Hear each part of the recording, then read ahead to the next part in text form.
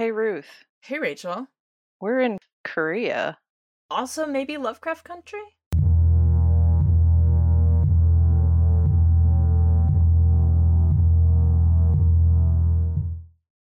What did you think about this episode? It was intense in ways I hadn't quite anticipated. I felt like they did a really interesting thing where they combined her being a Kuhimo with the Lovecraftian tentacle monster. Yes. It's not just tails. At first, I thought they made her a tentacle monster, and then the explanation, I thought, oh, okay. So they've taken this concept and adapted it, and I hmm thought it was interesting and sad, and I felt like her trajectory paralleled Tick's more than I would have expected. What about you? I love this episode. I loved like everything about it. I loved the story and the questions that it raised are some of the most fundamental questions and things that draw me into sci-fi stories, and all of the horror aspects were it didn't really seem to me like there were that many, honestly. Mhm. Maybe that's one of the reasons why I liked it, was it's maybe the least horror story, although there are certainly bad things that happen. Yeah, under normal circumstances, she might just eat a man's heart or liver or something like that and not explode him. Um, that was a lot, but I mean, these are all kind of representing, I guess I don't know what tentacle monsters do in Lovecraft. Do they just kill people? ah, kind of, yeah. Though absorbing consciousness or absorbing life force or memory, that's totally in line with it. Yeah, so there's this kind of soul devourer aspect, which is Mhm. a little in line with the kind of traditional kumiho. The kumiho has a little bit of a soul devourerness to it, but not like a full on. But I love the idea of a soul devourer, because a soul devourer feeds on future energy. Yeah. Yes. So when she devours these men, and that's another kind of devourer that is amazing, which is like one who, The Misandrist Devourer. yes, a whole genre of like, and then I eat you. Ha ha. She does not only know their whole life story, but she knows what they would have done in the future. Yeah. That's amazing. Okay, so one, I do want to mention that you might be familiar with the nine-tailed fox, as an adorable Pokemon. Oh, I hadn't thought about that because I didn't really Pokemon much, but You have an image yeah, in your head right now, don't you? It's kind of, yeah. adorable.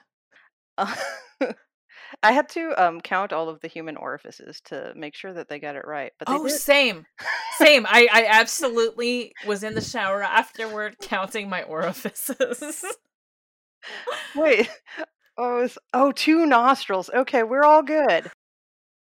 So we learn that Gia is not a normal girl, Yeah, and even if she had been a normal girl, she would have had a very rough life before that. right?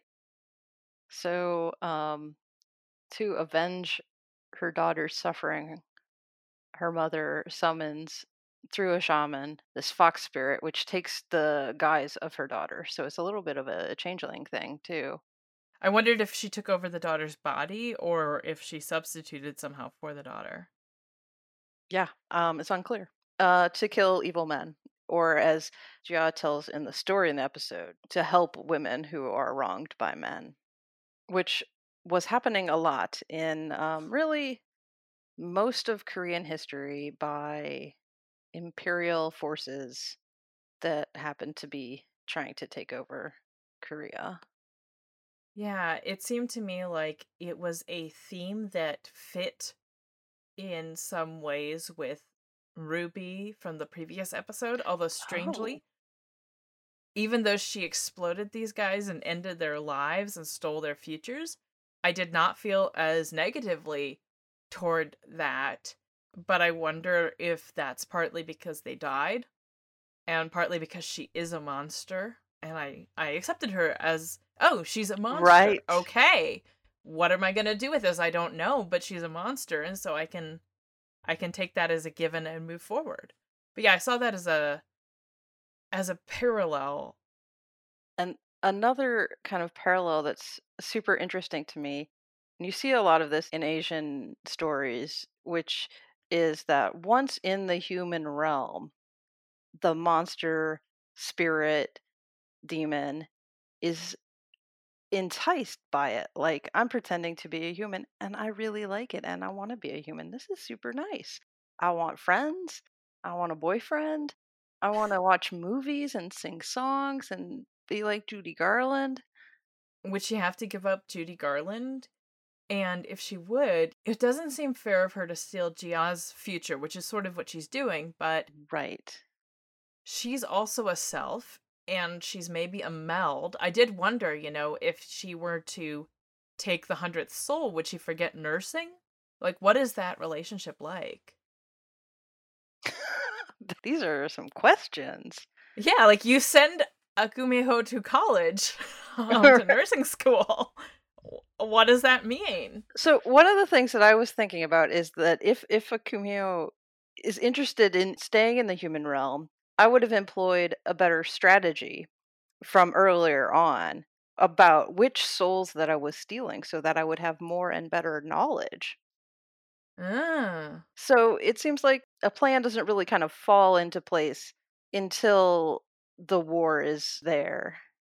she is, she's a dutiful daughter. Well, she wants to be a good daughter because she wants to be Gia. Yeah, she wants to be a good daughter. Tick wants to be something, I think both of them have complicated relationships with their parents, things that they're resisting against and kind of running away from. Both of them have complicated relationships with their countries, really. Mm, we'll get into that. So you have the Kumiho, the Soul Devourer, killed 99 men, and then you have Tick who obeyed orders and shot innocent people, framing the question that comes back again: who is a monster? Yeah, I think looking at the hashtag too, some people were very surprised that they gave Tick that plot line, but I think maybe it's just my being a pacifist that I'm sort of cynical about. No, this is actually what war is. It's not polite and it's incredibly harmful to civilians, and that is why I oppose it. I think people have an idea that the Korean War was like a less wary war from the American perspective. Just, it's the forgotten war. We don't hear about these kind of Mhm. conflicts between the Second World War and Vietnam. Right, and we didn't have the same footage that we had for Vietnam. Right. But what is happening in Korea after the Second World War is just a huge amount of upheaval because Korea has been under intense and heavy-handed Japanese occupation for nearly 50 years and more than that, and is now at the dissolution of the Japanese Empire. I guess in Europe is kind of analogous to Poland, the kind of history Mm. of Korea, where it's just constantly being invaded and fought over, but has its own history. But it's Mhm. sort of like always in the middle of a conflict between Russia and Japan, and Russia and China and Japan.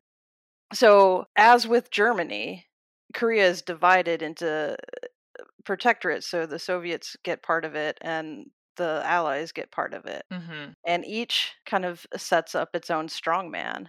And you have a number of Korean people too who've been living in China because Hmm. they've been refugees during this period of occupation. And so they come back and they may have different ideas about what a Korean state should look like. My grandmother's from Morocco, and this is very similar to this kind of post World War II, end of French protectorate kind of upheaval in like who is in charge of the future of our country. And there's a lot of ideas happening, and just a lot of freedom happens, and there's strong men, and there's just conflict. And then what you have is another superpower coming in and saying, well, we want to make sure this goes our way Right. so that it ends up with a solution that's favorable to us. Yeah, I felt that they did that well with the guys throwing out the things from the tanks and such, like, "Don't worry, we're here."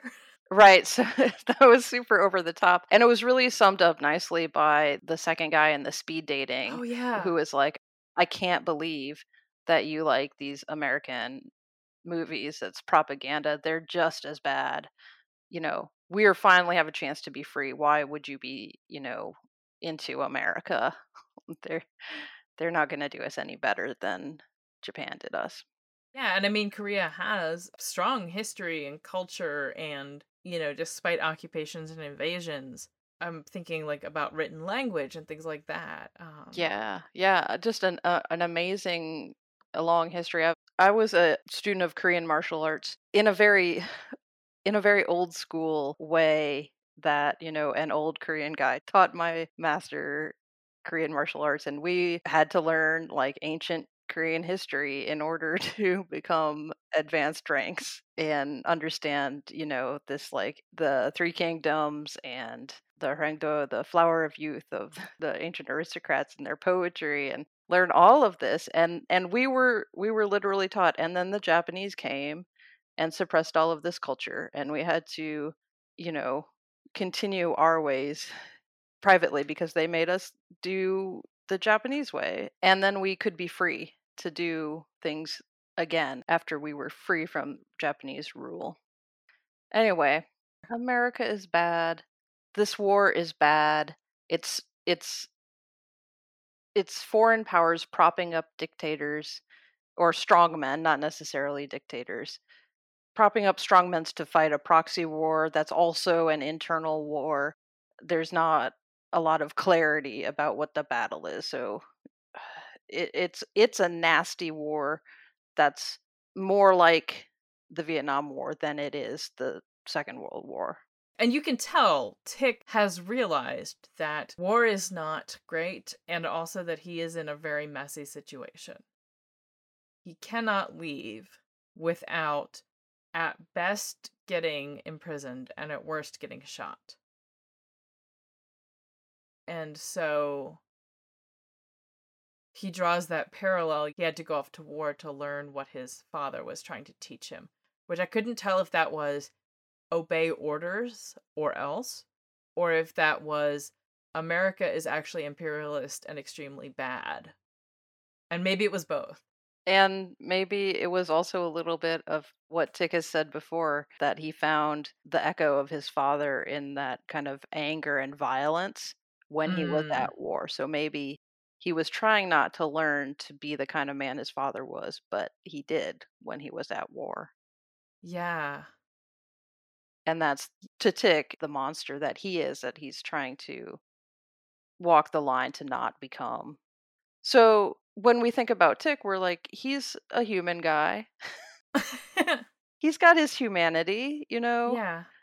But when we look at Gia, is the summoned fox spirit, can they be human too? I know she's a person. I guess I would say that much. So there's this whole thing of what is your nature? I would say too, it's her nature to love deeply, for everything else she has going on. With her friend being murdered like that in front of her, when she sees Tick, she's ready and willing to sacrifice her entire future and to turn it over if she can just avenge her friend. Hmm. To me, that speaks of extremely deep love. Right. So, and sometimes this is a spirit that is summoned to assist somebody with something that needs to be done, i.e., killing some men. So, so she's like, I want to kill the bad man. Hmm. The sad price is that then you know everything the bad man knows. Gah. Yeah. Oh. I think for all that I mentioned last week, that we can't not sometimes have power fantasies about what we do to people who hurt us, but I don't think I'd want the price of knowing everything they know or have done. Oh my god. Yeah, That's such a high price. it is. Incidentally, do you think that she saw the Conte de Monte Cristo, or do you think that she ate a guy who saw it? I was thinking at first, I was like, "Oh, she ate a guy who read it." Right. But then she didn't get the ending right because he ends up with Aide, not with Mercedes, so I have no recollection of The Count of Monte Cristo. I know I've read it in the past, but I don't have any recollection of it. I have intensively watched the 6 to 9 hour French film with Gérard Depardieu, which has that ending with Mercedes as well, but, I looked up the ending because I was like, "This seems off. This doesn't feel right at all." I And was so I I looked up was the just ending. watching it like, I wonder if there's something I'm missing by not knowing a single thing about this book." But yeah, I mean, it is a book about Yeah, well, what's the plot summary? oh god, the plot summary. Well, the plot summary is that the audiobook is 52 hours long, and I actually checked it out, so we'll see what happens. It's a pandemic, but the plot summary is that a young man is greatly wronged by three men that he thought were, if not his friends, then at least not harmful toward him. He's imprisoned, he escapes, and then he comes back to ruin their lives. But there's a question when you are on a lifelong vengeance quest. What do you actually want to do to people? Do you want to destroy them in the way that will utterly destroy them? Or what do you do when they have children who are kind, good, and maybe even in love with each other? So it's a messy story. It's like he can get some really, really good vengeance, and also revenge is messy. And it challenges you and it makes you ask if you really want to do the thing. And I think that's in line with her story. I don't know if Tick did quite enough to, merit the quick change around to falling in love, except that he said, "Look, you need to know this. You need to know that I am not just a straightforward good guy, that I have done bad things, and I need you to know that." And I think just even that aspect or element of him was enough to make her not want to kill him. And of course, that is a self preservation instinct on her part. So, we were missing something.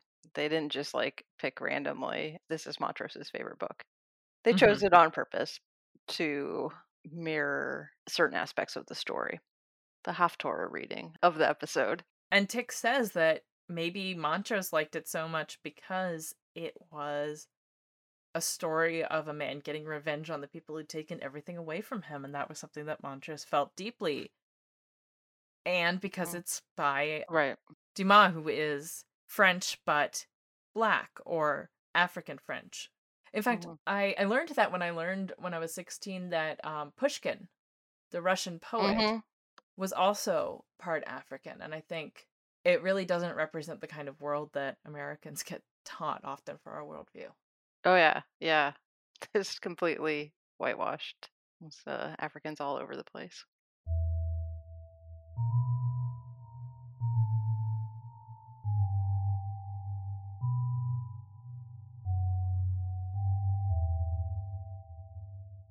This week, I'd like to recommend two books which take on the same thing in vastly different ways.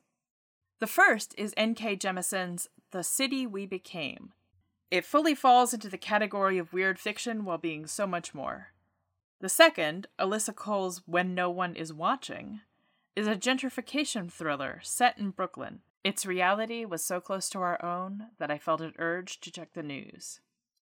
Both tell stories of communities forming or drawing on deep roots to help them create something bigger than themselves as they go up against sinister adversaries.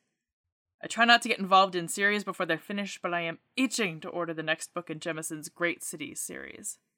You can probably get them through your local library, and I'll link in the show notes to a black-owned bookstore where you can buy a copy as well. Please remember that when ordering from small bookstores, it will take you longer to get the book than it does with Amazon, and that's okay.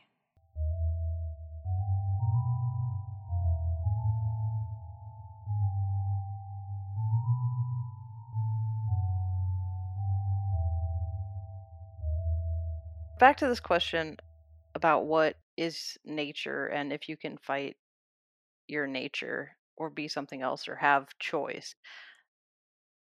If you are a fox spirit whose purpose in the world is to assist humans with killing men that need to be killed. Two things, which is one, that's your singular purpose. That's what you're for.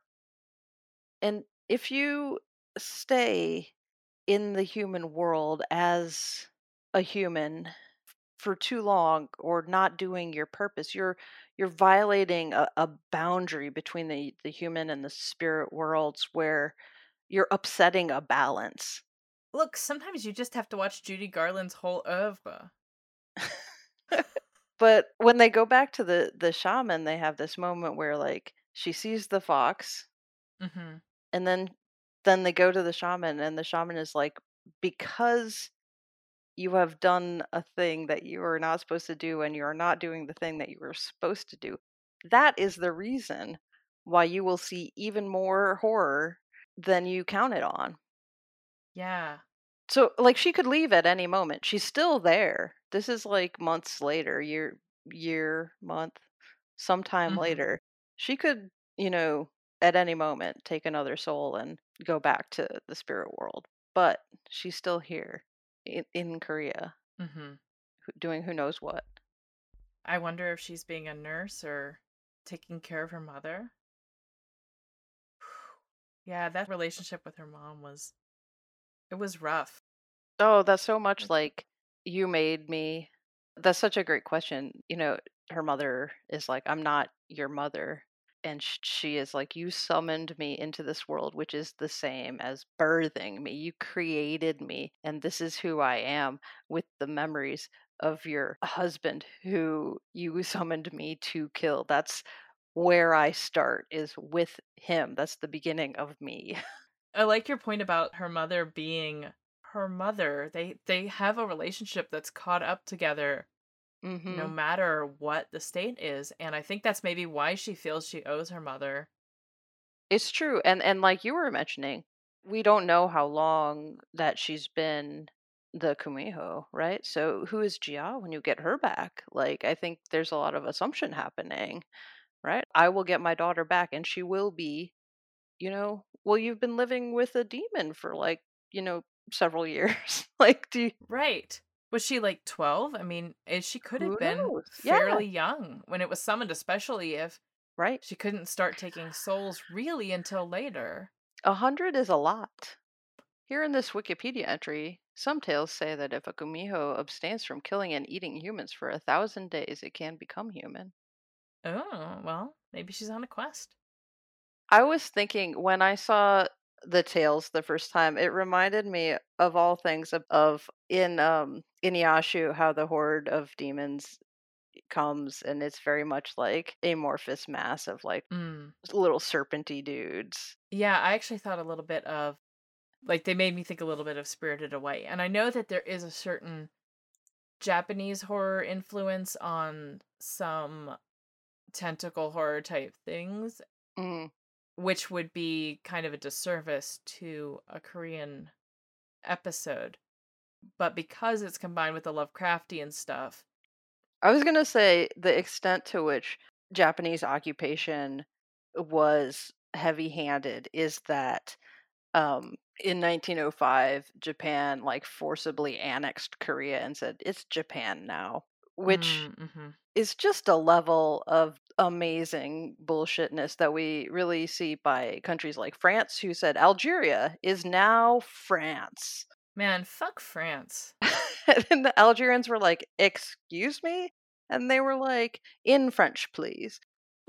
The US did that too, that's it's very much a US thing as well. And I think seeing the US's role in this war, I feel like, the purpose of this show isn't to directly confront the US. I was going to say invasion of Korea, but it's more complicated than that. Right. But at the same time, I think it complicates that in ways that most US media does not choose to complicate. Like, we are very good at taking Vietnam as a messy, messy war. We don't hardly with Korea. With the same outcome, honestly. right? Which is Mhm. like, we just like, we're like, all right, it's all good, bye. It was, and this is exactly what the, I mean, and it's the same timeline from like bullshit in 19 or 1890 to 1910 happening. The same timeline in the Middle East. Mhm. England does some bullshit around the turn of the century. And then it just kind of compounds during the colonial era. And then in the 50s, the partition of India, Mhm. in the Middle East with the Shah, and like all kinds of stuff happening in the Israeli War of Independence, and the Suez Crisis in North Africa, everywhere in all of Southeast Asia. Not to mention Africa. So it's the same timeline where instead of having a kind of independence come from itself, you have like just increased messing with you some more. Yeah. So you end up with this partition of Korea, which would not have happened without outside influence. And one of the things that doesn't get talked about as much is that there are Koreans talking about what reunification might look like someday.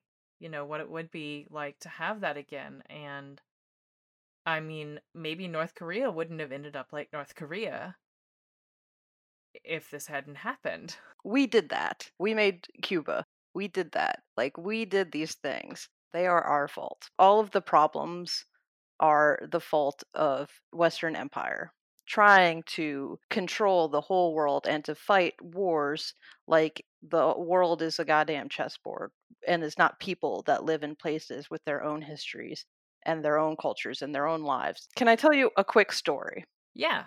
I went to a Hapkido seminar in Jackson, Mississippi. Okay.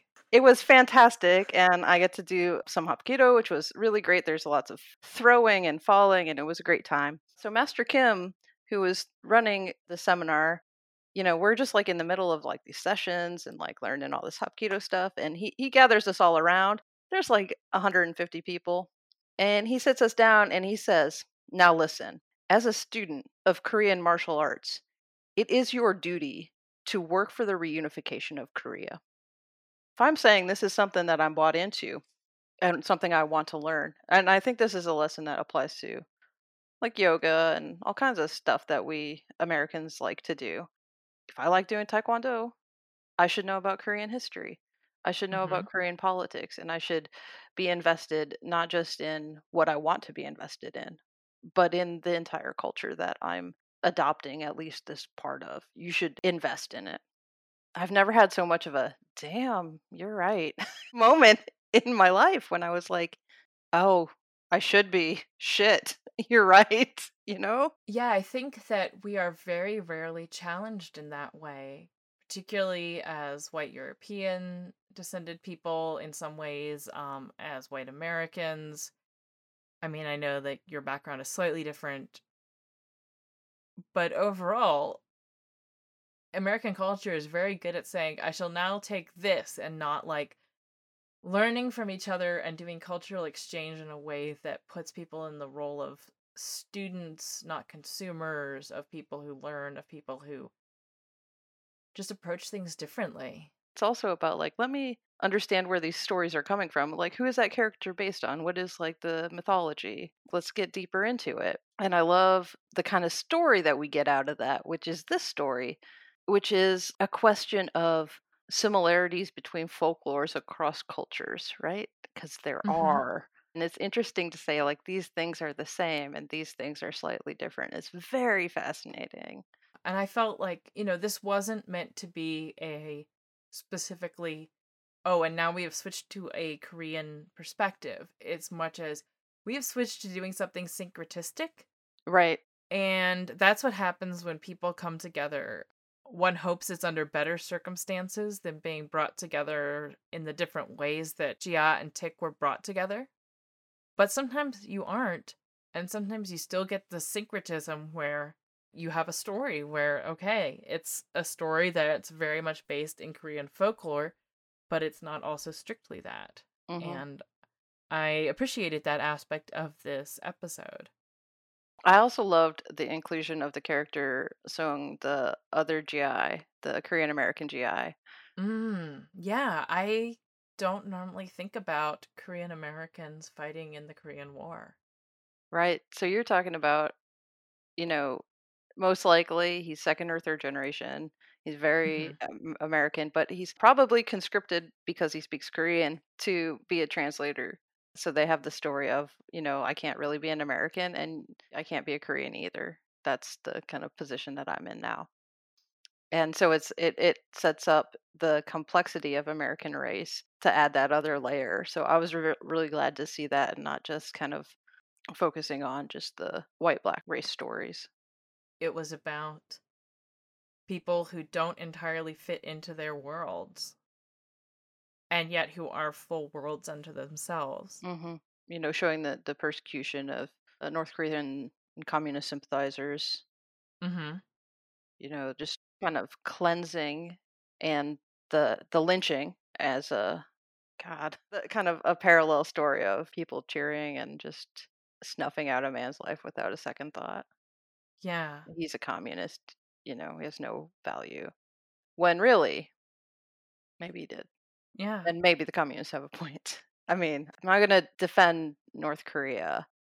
Well, so to wrap things up, I'd like to start by naming some of the parallels that we brought out in this because I think it ended up being even more than we might have thought coming in. So you have the parallel of revenge, and revenge against harmful men, although also against men who aren't necessarily doing anything, right? That guy she picks up at the bar.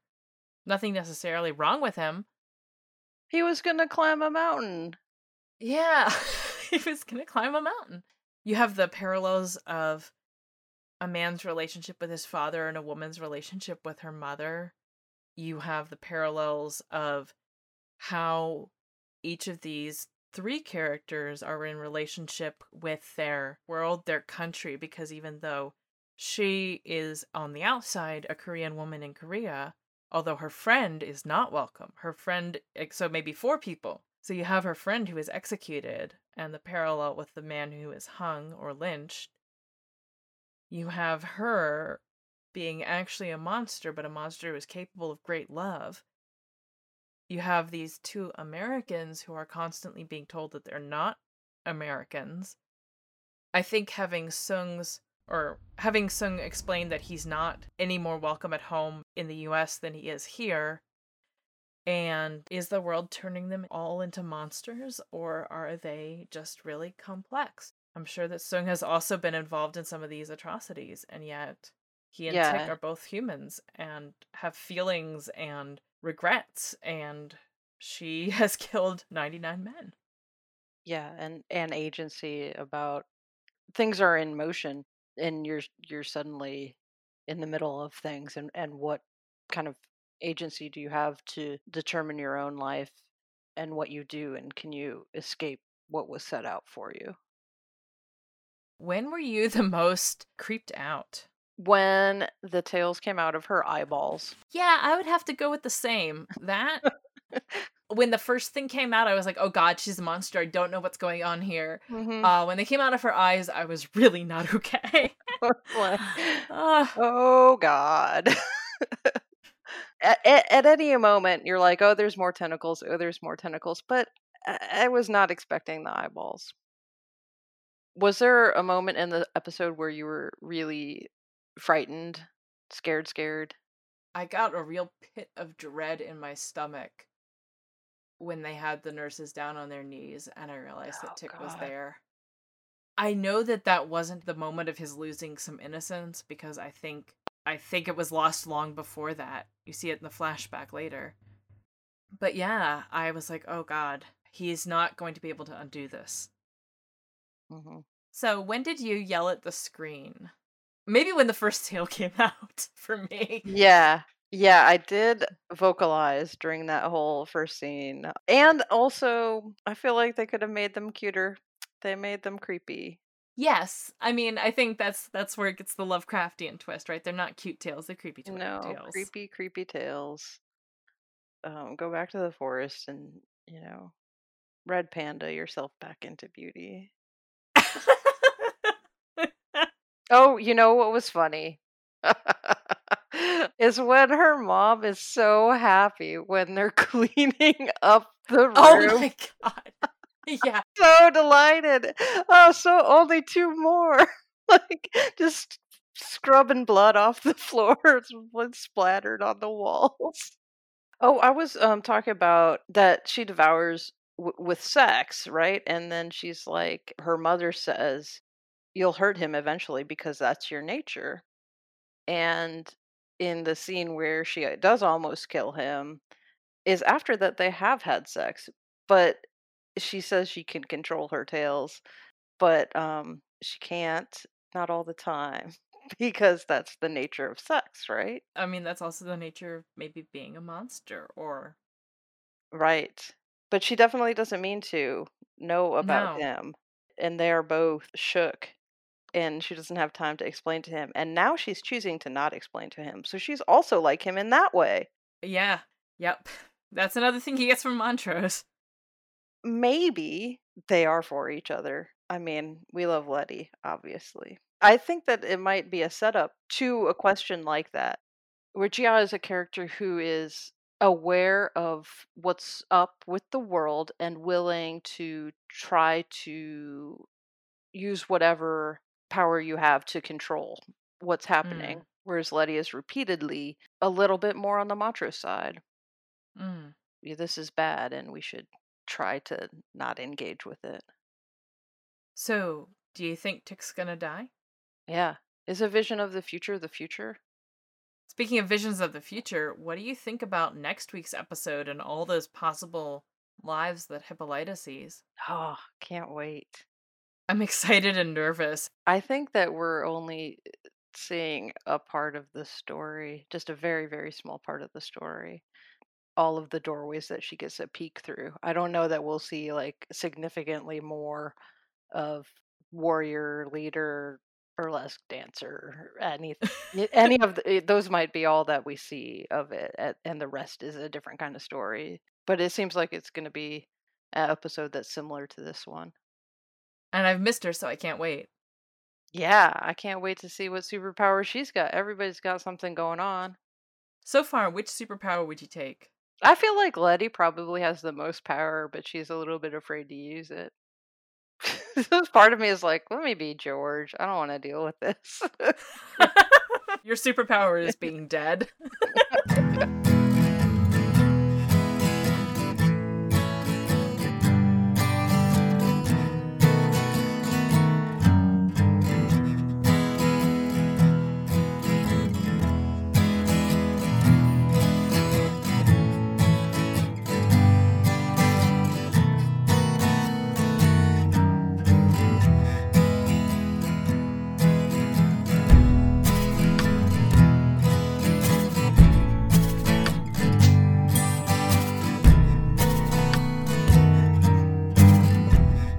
It's like the Atlanta of Korea.